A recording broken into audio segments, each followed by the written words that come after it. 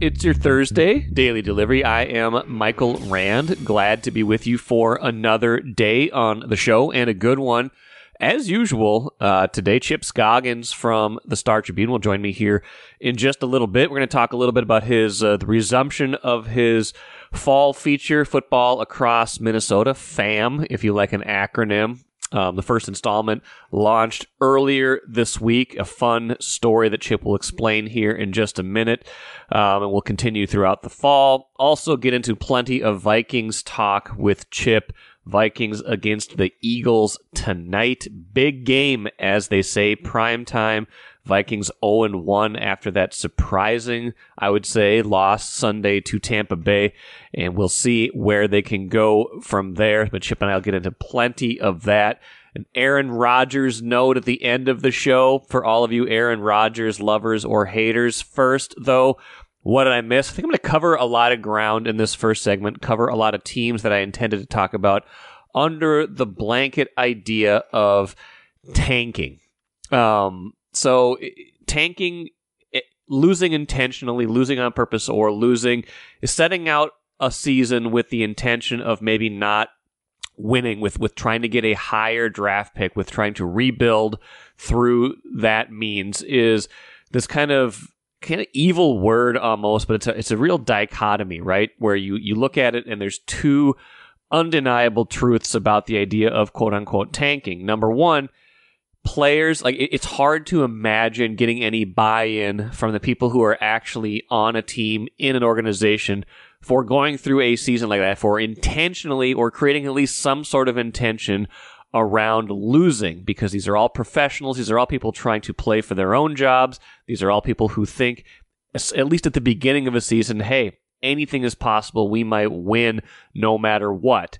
The other side of the coin is that talent, at the end of the day, trumps pretty much everything that you can imagine in sports. It is an undeniable truth that if you have the better players that are available because you finish worse in a season and you have a higher draft pick and you can get those players ultimately a lot of times become the core of a team that is better in the future. So there's a temptation, at least I would think, to look at it and say, well, if we want to be better someday, it's going to require some short-term pain. Now, the kind of sweet spot is losing, but doing it in a way where it's not exactly intentional, where you go through a season, you're playing some young players, you're trying to get experience, but you're not trying to lose, but you understand that you're probably not going to win. And even that can be frustrating. There might be a hard time getting players to buy into even that because nobody wants to lose, but that is a lot of times how teams go. This is a long way of saying I think we have a lot of teams in this market, A, that are stuck in a little bit of the middle, and B, whether they want to admit it or not, have benefited from, if not outright tanking, have benefited in the past or currently from the idea of losing now to be better later. Let's run down this as we kind of think about some recent developments. The Lynx get absolutely demolished in game one of the playoffs against Connecticut last night. 90-60 is the final. It was competitive for a little while, but not at the end, obviously. Lynx get one more try in Connecticut in a few days here to see if they can extend that series, bring it back to Target Center for a decisive game 3. Maybe they will. It's been a resilient team this year, which brings me to this point of tanking. A lot of us thought maybe they were tanking or not upset with the idea of losing. They started the year 0-6. It seemed like they had maybe some holes on the roster. Instead, they come back. They finished 19-21, which is not great, but it means they went 19-15 in their final 34 games. They were a good team for most of this season and got themselves into the playoffs. You know, this is not a great WNBA league. It's pretty top heavy, and 8 of the 12 teams do make the postseason, but they're the 6th seed. I mean, they were in the upper half of the league, if you want to measure it that way.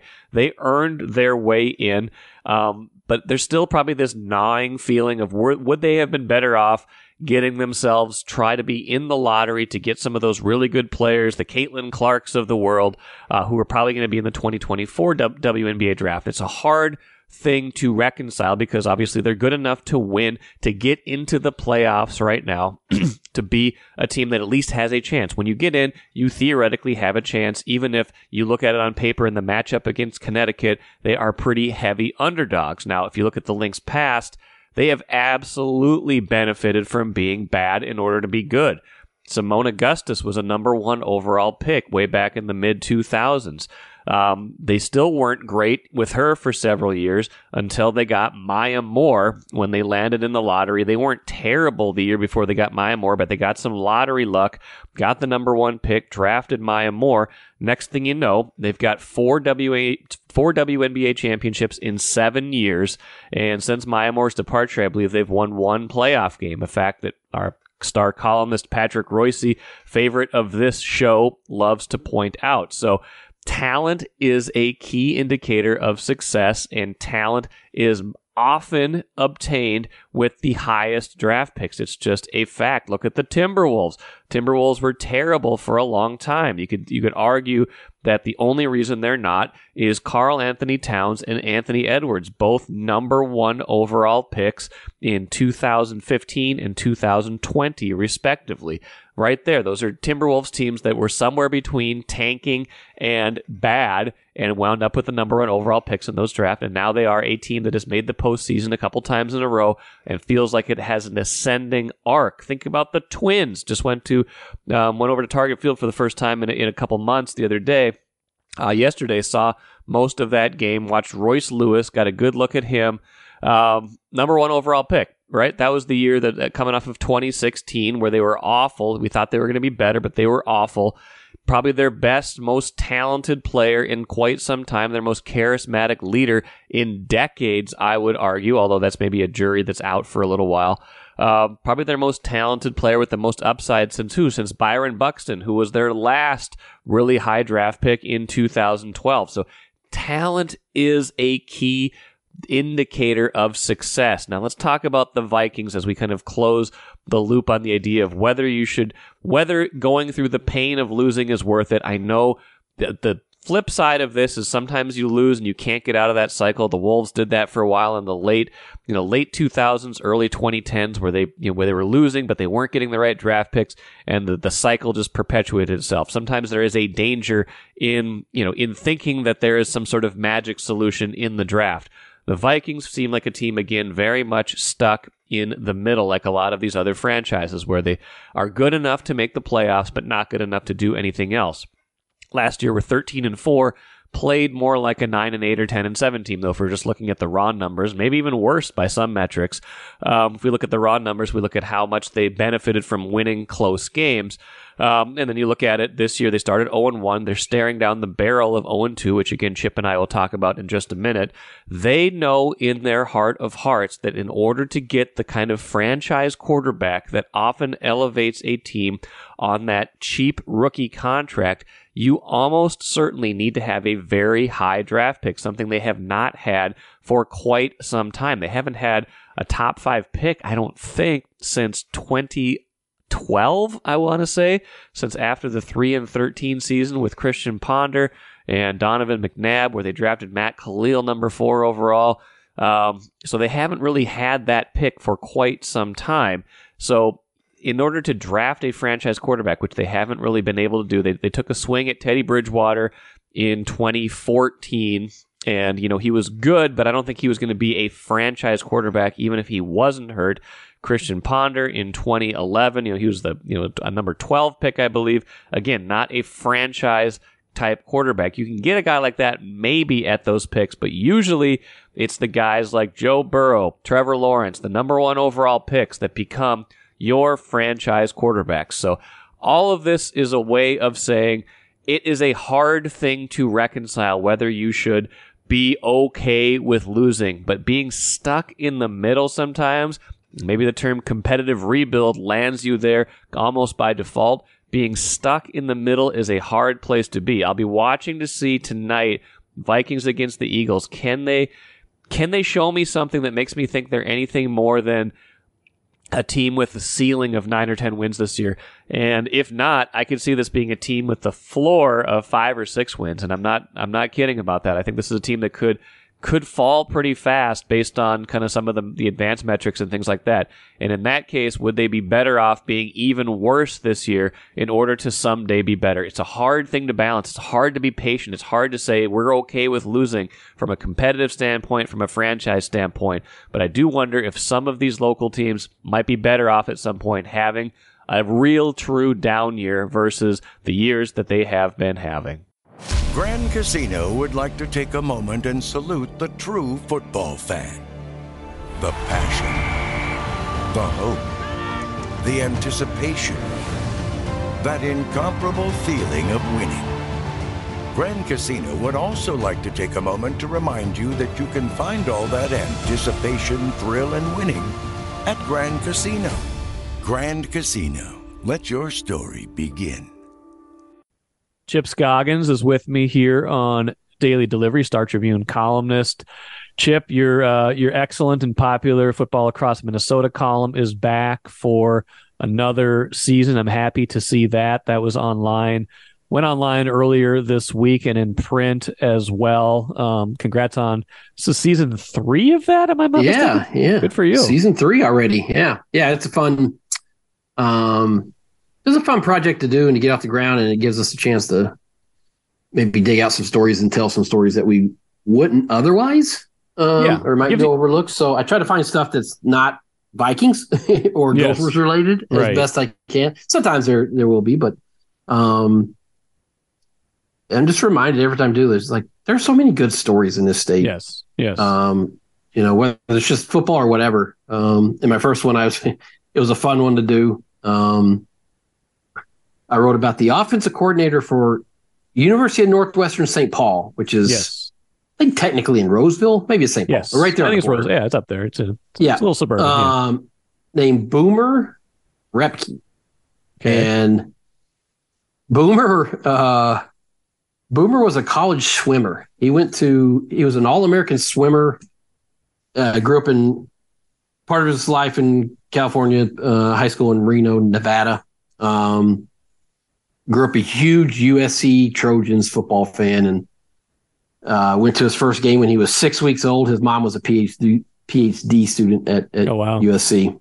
Dad loved USC. So didn't miss a game for 25 years, and his dream was to play there. And he was an all-state punter, and a pretty good defensive back, but he was 5'8", 160 pounds. So probably not going to get recruited by Pete Carroll during their dynasty years at that size. So he actually was a really good swimmer, got recruited by Notre Dame and USC. And he went to USC as a swimmer, swam there 2 years, was good enough to swim back when it was the Pac-10, championships, qualified. His times were fast enough. That doesn't even sound like classic swimming size to me, if I'm not mistaken. He doesn't have the tall, broad shoulders that you normally see with these guys. But he worked in the football office those first couple of years, just helping out whatever they wanted. But he had this dream of playing football for USC and Rhett Ellison, our friend Rhett Ellison. Yes. You remember Rhett Ellison from the Vikings, the tight end that they had drafted in 2012. He was his suite mate as a freshman and he told him he wanted to try out for a team, and Rhett said, "Yeah, go for it." So he walked on, didn't make it, but then Pete Carroll gave him a chance. And he became like this beloved walk-on. He was on a walk-on for 3 years. It took until his third year, his senior year, to actually he never got to travel to games, just dressed in uniform for home games, never played the first 2 years. And then Lane Kiffin took him to a game, allowed him to travel with the team to a road game at Cal. They were winning big. They put him in on kickoff coverage, and Lane Kiffin, they won the game big, and Lane Kiffin said, "Boomer's coming with us everywhere we go now." So he played the rest of the year on special teams, and then just fell and wanted to become a coach. That made such an impact of what Pete Carroll and Lane Kiffin did for him. So he got into coaching, and he has this VW camper van that has 430,000 miles on it. And jeez, he went to 74 different colleges, Division III to Division I, to work camps and watch spring practices and meet with coaches. And that led him to get a graduate assistant job at Iowa State, which he did for 3 years. And and then pandemic hit, and a connection helped him get this job here. But just a cool guy with just a remarkable story that you go to college to be a swimmer and you wind up being a college football coach. That's amazing. Yeah, I loved it. It was it's again a good example of the kinds of stories that we always love to do. But what I love about this series is that it puts you in the framework where you're kind of dedicated to telling exactly that kind of story. And so you seek them out. And like you've said, I think in the past, it's kind of like 50-50, right? Like some of these about, or you kind of hear through the grapevine, but some of them are like people just kind of like cold call or cold email you. Yes. And it's like, hey, this is a really cool story idea. Like you should pursue this because I know what you do. And I think you do this kind of story really well. Yeah, this was actually, somebody had sent it to our wonderful colleague, Pat Royce. And Royce sent it to me knowing that FAM was coming back. And they sort of gave me a synopsis of it. And I said, yeah, that's a FAM item right there. But yeah, I mean, it is. I mean, a lot of these I know about, but like I did this one last year. Somebody had told me that, farmers and during the fall harvest, they can't go for games or Vikings games on a weekend because they're working. They're doing their harvesting, their corn and beans. But they listen to the games on the radio when they're out in the fields. And I'm like, that is a FAM item if there ever is a FAM item. So I went and a guy who's become a good friend of mine, Darren Johnson, allowed me to ride in his combine and listen to a Gopher game last year. And so those are kind of the things that I just think, when I say there's a million stories out there, there really is. And hopefully we can uncover a number of those and put them in FAM on a weekly basis. And then we have other stuff, game balls and kind of highlights from the weekend for prep to pros. And that's always fun to, maybe highlight some really special performances over the weekend. That's a good reminder. Let's put a plug in. Like what's the best way to get in touch with you? If people have an idea, if they're obviously they read these and can get in touch with you that way. But if they're listening right now and they're like, oh, this sounds like a cool series, like how would they get in touch with you? Yeah, email at chip.scoggins@startribune.com. That's chip.scoggins. Or Twitter. Chip Scoggins is X now, Chip. It's X. Or X, yeah. You can find me on X. That way too. And that's a good way. And yeah, I always, I love when people pitch stories and said, this might be a good one. And that happens a lot. I mean, obviously we can't know everything. I didn't know about Boomer until someone sent that. And then I fell in love with Boomer's story, and it was fun to spend an hour and a half with him last Friday having lunch, and just a really cool guy with a cool story. I always feel bad because I think we've talked about FAM a number of times on this podcast, and then we get done with that, and then I'm like, okay, on to the Vikings. Yeah, that's right. Because but those are also the stories that have to be told. And let's face it, this season did not start out the way that they wanted to. And I think Patrick Royce and I on Monday particularly kind of articulated everything that went wrong, basically from Thursday night through Sunday night. It was like, boom, like Lions win right away at Kansas City. They maybe catch Kansas City on the Super Bowl hangover, and no Travis Kelce, no Jones, and then all of a sudden that's a win that you would expect the Lions maybe to take a loss in. And the Vikings don't get a Jefferson extension done, and I want to ask you about that because you wrote about that over the weekend. They lose to Tampa Bay. Green Bay looks good. The team the Vikings lost to in the playoffs last year gets smoked 40-0 in the opener. What is going on here, Chip? It's interesting that we were in the press box Sunday after the game and writing about this mess of a season opener, and Jim Suhan, our colleague, was sitting next to me, and he had a little iPad there with the Packers game on us, and I said, "Oh, how's Jordan Love doing?" He's like, "Terrific." And I'm like, "Of course he is. Of course he is." When it rains, it pours here. So, it was Mike. That was when you go down the schedule. I would be willing to bet not many people put an L beside that one. I mean, that's one you just felt like they were going to win, and they need to win when you look at the schedule, and having it at home and just the way it happened and just the sloppiness and the mistakes, and even when as poorly as they were playing in that first half, and the mistakes and the turnovers and all that, I never felt like they were going to lose that game. I always felt like because of what happened last year that they were so good in those situations. And then when Baker Mayfield completes that throw on 3rd and 10, I think it was, which was a great catch by Godwin. Yes. But it's just like, man, they're going to lose this game. This is, they let this team hang around. Yeah. And you let Baker Mayfield get a little confidence. And I liked what Tampa did to go with a quick passing game because they just looked completely just, all over the place early on. But it was a thud, an absolute thud to start the season. There were no, to me, I know they had some moments where they moved the ball offensively, but and the defense looked good early, but to not win that game, knowing what they have coming up, I would say the concern is pretty high. I would too. I mean, and to underscore your point about the kind of that game on the schedule, I remember I pulled this up just now because I remembered seeing it. Phil Hughes, the former Twins pitcher, said, "Out of my survivor pool in week 1, I will forever hold a grudge against the Minnesota Vikings." So it might have been a lot of people who took that in the survivor pool. And maybe we were underrating Tampa Bay a little bit because everyone's like, well, they won the division last year, but they won 8 games. Brady retired. How good can they be? I mean, maybe we'll find out Tampa Bay was a little bit better, but Baker Mayfield's their quarterback. I mean, come on. Yeah. I do like their defense. I mean, they got some good defenders. Yeah. I mean, their defense is legit. They got some playmakers there. But even, Mike, they had 1 first down the first 6 possessions. Tampa. Yeah. I mean, Baker could not have looked worse. I mean, he could not look more discombobulated going against trying to figure out Brian Flores. I mean, it was unfolding defensively like what we'd all talked about, these pressures and confusing them. That's exactly what was happening. But,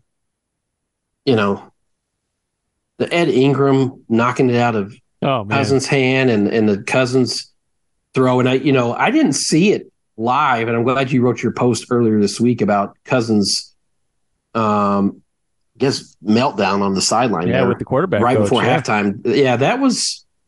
We've seen Volatile Kirk before. Yes, that might be the most intense I think I've seen. He looked angry and really frustrated, like he.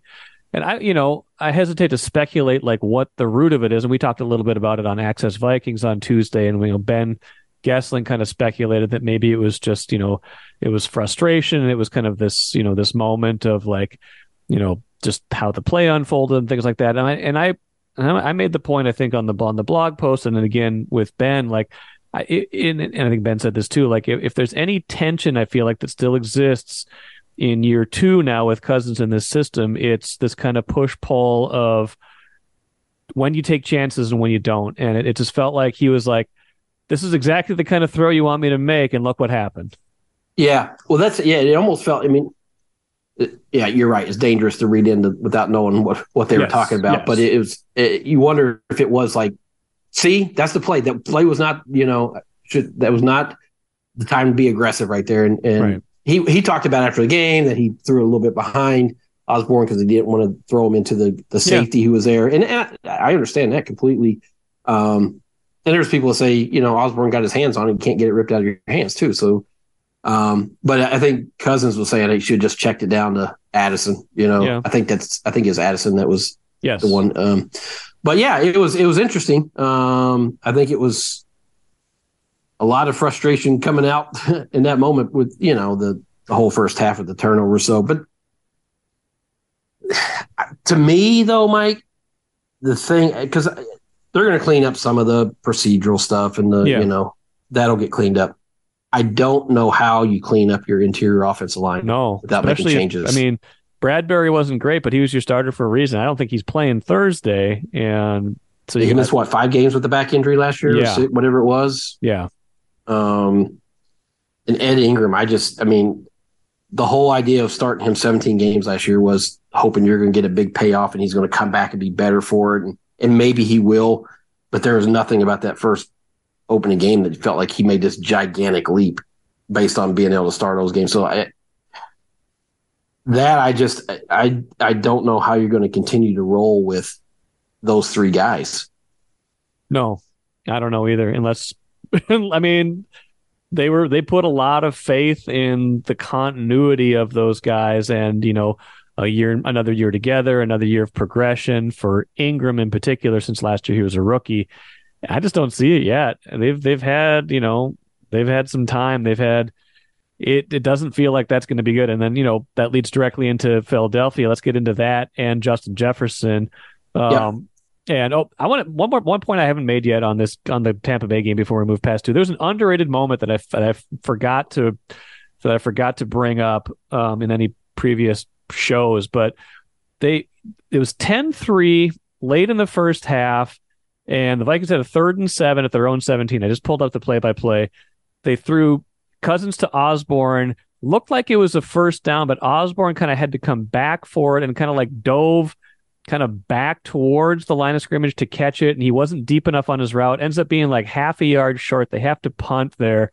And Kevin O'Connell looked completely disgusted about, I don't know if it was with the route or the decision on that play, but Tampa Bay scores a touchdown on the next play, gets it to 10-10. Then obviously it's the interception with Osborne right after that. The momentum really shifted late in the first half of that game. And I felt like that was the start of it when they didn't even pick up a first down when they're up 10-3 and they've got the ball late in the first half. Was that the one where O'Connell walked down the line to see and then you saw that? Yeah, yes. I remember the reaction. And he turned around. He's like, "Gock, are you kidding me?" Like, I think they had the play they wanted. I just don't know if he got deep enough in his route. Yeah, and I believe that was, if I remember correctly, was that pretty deep in their, not deep in their territory, but yeah, it was. They were at their own 17. They were at their own 17 when it started. That's right, because then there were some boos because they didn't go for it. And yeah, but Mark. Well, that's what Mark Craig and I were watching. It's like, are you kidding? It's like they haven't gotten the first down yet. Yeah, at that point, Tampa Bay had done nothing, and then they go and score a touchdown right after that. Yeah, you don't give them the momentum, so it's like if you watch Baker Mayfield. So yeah, well, that's the thing about the offense. There were moments like got to Jefferson. The times you threw it to him, it's like, okay, they're starting to click now. But then they would do something, a screen pass that would lose 4 yards, or a penalty, and or a turnover. And so it was like, it was just so disjointed. Like the mix of, good plays, and you felt like, okay, now they got some rhythm. They're getting Jefferson going. This thing's going to start rolling, and they just imploded. They just kept shooting themselves in the foot. So I can see where. I understand. I mean, everybody should be frustrated with that because you have to credit Tampa because I think their defense is pretty good. Yeah. But a lot of it felt self-inflicted too. Jefferson extension, you wrote about that, doesn't get done. The indications, the reports in the 3 or 4 days leading up to Sunday was, hey, this is looking like it's going to get done. It's just, maybe a matter of getting it to the finish line. When it doesn't happen, like you said, you wrote about it off the game. What impression did that make on you? Yeah, it's been, they talked about it before camp, or even going back to the spring, that they're having dialogue with his people. So many times we've seen this in the past, and there's not a sense of, major urgency in that he has 2 years left. So it's not like, okay. But when you're talking about it, and then I'm telling you, all these reports didn't just come out of thin air, right? People aren't just saying there's momentum that's going to happen, or there's a good chance, or they're optimistic. Somebody didn't just wake up and make that up. So it came from somewhere. So there was just sense that it was going to get done. And then when it doesn't, and then Schefter reports they're going to table it till the off season, I just felt like it created the awkwardness. Like, well, what happened? Like, everybody was optimistic this was going to get done, and everything seemed like it was going in that direction. And then all of a sudden it doesn't. Like, what happened? And Jefferson's handled like a pro, everything he says and does, hasn't made it an issue, hasn't pouted, hasn't, not practiced or anything like that. So he hasn't made it an issue. And he was great on Sunday still. He was. I mean, most of it, almost all of it in the first half. Yes. But it's not going to be any cheaper after the season, right? I don't think so. No. It's only going to the price tag's only going to go up, and you don't. Yes, again, he has 2 years left, so it's not like you have to get it done before the season. But when you're talking about a player of his stature, who is by far, there's not even a close second, your best and most popular player, you don't want to run the risk of dragging things out and making it keep. We'll get to it later. Well, you know, he's too important to not get to get it done. And one, it's going to be historic, right? The deal is going to be massive. So you're just going to have to pay it because whatever, now, as long as they're not being completely unrealistic on his side, right. which but you're going to have to pay him because he's just worth so much to your organization on the field and off the field. I did wonder if the Bosa contract, even though it's obviously a different position, if that moved the line a little bit because all of a sudden you went from biggest non-quarterback contract average value being Aaron Donald, a little over 31, and then Bosa gets 34, and it's like, okay, if Justin Jefferson wants to be the highest paid non-quarterback, that just got more expensive by $3 million a year overnight. That's if you're connecting dots. I mean, that happened last week around the same time that everybody was expecting that there were reports that the Jefferson thing looks positive and momentum and all this. So it's probably not unrealistic or unreasonable to think that had a factor in it. But you know how you avoid that, Chip? You get it done in July when you start talking about it. I mean, I've covered this team long enough that it almost felt like an annual thing. We'd show up to training camp at Mankato and there would be somebody that signed a contract, right? Now this one obviously is probably more complicated than all those, not probably because you're going to have to pay him, yes, a historic deal. I understand that, but I'll go back to Jefferson there's been no indications that this is going to be disruptive to him at all. I mean, I don't, he's going to be who he is he hasn't said one thing that made you think it's distracting him or anything like that. No. So, but I just found it curious. Yeah, I think I'm in the same boat. I don't think it's going to be a distraction. I don't think it's a problem. It's just weird. And it's another kind of little check mark in the kind of like mental notebook I'm keeping of, is Kwesi Adolfo-Mensah good at his job? And I don't know if he is. I don't know if he is. Yeah, I mean, he had, I will say this, by pushing it off till after this offseason, you're going to do it next offseason because you're not going to, he's got to solve that, and you got to solve quarterback. So, yeah, you do. It's a big. He's pushed a lot of those questions to March and April, and Daniil and all these other, Davenport. You're gonna have to make it. Even though he sat out, you're gonna have to decide: is that going to be a 1 year thing with him? Kwesi had a lot of big items to deal with this offseason, and it's going to be even more so next year. And it becomes. A lot of it is dependent on how they do this year. And when you start 0-1, let's finish here. Staring at 0-2, I mean, maybe it's, they're like a touchdown underdog in Philadelphia Thursday night. The Eagles have all the ingredients of a team that Minnesota doesn't want to face right now. Their defensive front. I heard Wes Phillips, I was in a session with him on Tuesday, basically said, if not the best, then certainly one of the best defensive fronts in all of football.